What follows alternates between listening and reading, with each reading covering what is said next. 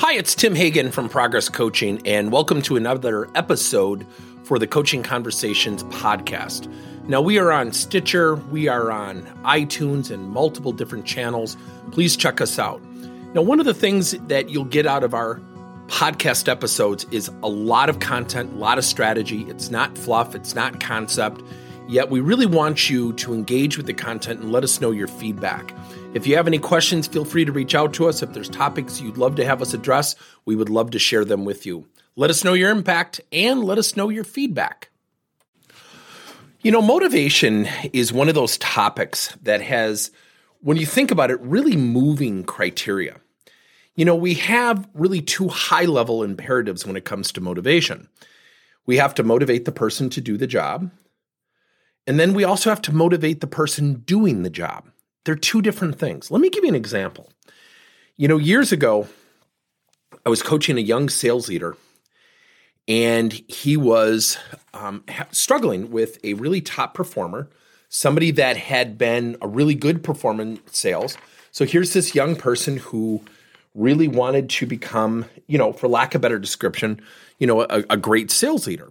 And he said to me, you know, this person's not performing. They have a long history with the company. I'm younger. I'm in kind of this weird spot. You know, how do I coach them? And I said, well, what motivates them? He said, well, you know, money. And he said it with a tone of assumption. And I said, so do you know it's money or you assume it's money? And he said, well, I think every sales rep's motivated by money. And I said, well, maybe, you know, maybe not. I don't agree with that statement, by the way.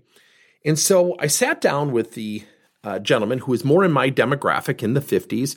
The sales leader was in his early 30s. So there's kind of a weird, awkward dynamic there.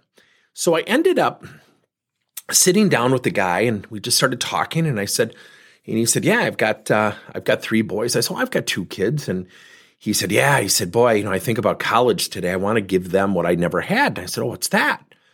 He said, the ability to go to college without debt. My parents weren't able to help me. And I said, yeah, me either. So we're totally connecting on a personal relationship, certainly demographic level. And I said, well, can I give you some good news and bad news? And he said, what? I go, I just got done paying off my kids' college. I said, they have no debt. So I've accomplished what you're seeking to do. And I said, it's getting worse. And he starts laughing. I said, so why didn't you go into sales management? And he said, you know, it just wasn't for me. I didn't want to be responsible for other people. I've always been responsible for myself. And I said, why are your boys? You bring up your boys a lot. I said, you know, when it comes to your boys, he said, well, sadly, I lost my wife a few years ago and she had passed away. So that's my main thing. When I'm not working, I'm with my boys. And I sat there and I said, well, let's talk about business for a second. You're having kind of a challenging year. He goes, yeah, it's kind of a tough year. And he said, you know, I'm willing to do whatever it takes. So this is an ego. This is an attitude. This isn't. And I said, when you get stressed and you're not hitting your numbers, you're not hitting on all cylinders, what do you do? He said, what do you mean? I said, what do you do? He said, I don't know how to answer that question. I said, so what do you do to re-engineer yourself, re-motivate yourself, re-inspire yourself, you know, reframe for lack of a better description, what to do differently? I said, you know, that's a great question. I don't give that a lot of thought. I do get stressed when I'm not hitting my numbers. I said, I want you to try something.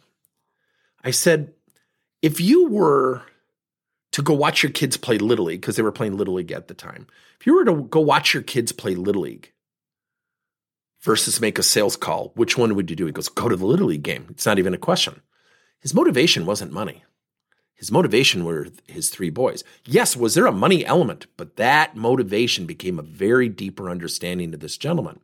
And I said, I noticed in your cubicle, it was a tech company, you know, I noticed in your cubicle, you don't have any pictures of your kids. Why? And he goes, never thought about doing anything or bringing pictures of my kids. I said, interesting. I said, will you try something kind of weird? You know, we're two old guys and, you know, use the demographic to my advantage. And I said, when you get stressed, I want you to look at your boys and I want you to just schedule time. It's weird to ask you to do this. And then just every once in a while, just schedule time to think about your kids. And then I want you to think about the college. And I want you to put the word 529 up on your little whiteboard here. 529 indicates the college fund. And all of a sudden, the young manager called me about 90 days later. He goes, what did you say to him? I said, what? He goes, he's like a different person. I said, no.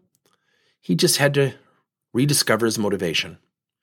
Motivation isn't just motivating someone to do the job. Our rule here at Progress Coaching is never, ever, ever, ever motivate until you first understand what motivates someone. Then you can bring it into the conversation. So let's say we have two people who aren't working well together, and one person wants to become a future leader. And I say, well, Lisa, I know that you're challenged by working with John. What if you were to win John over? What if you were to have a better relationship with John? How might that serve you well as a future leader if he became one of your employees potentially? What you do is you bring in the understanding of the motivator into conversations, which magically, quite frankly, really magically, creates something that most people avoid. The emotional reaction to change now can become positive, not negative. Thank you for listening to another episode of Coaching Conversations by Tim Hagen and Progress Coaching. Now, our company is always coming out with new and innovative solutions to help leaders coach their employees. And recently, we just created a new service called Coach to You, where leaders can pick and choose topics and assign 7 to 21-day programs for employees to learn and, more importantly, apply actions and then reflect and share what they're going to do going forward as a result of the learning. It's called Coach to You. We're literally bringing coaching to your employees. If you're intrigued, we'll have a link in each one of our episodes where you can get more information. And again, thank you so much for listening to another episode.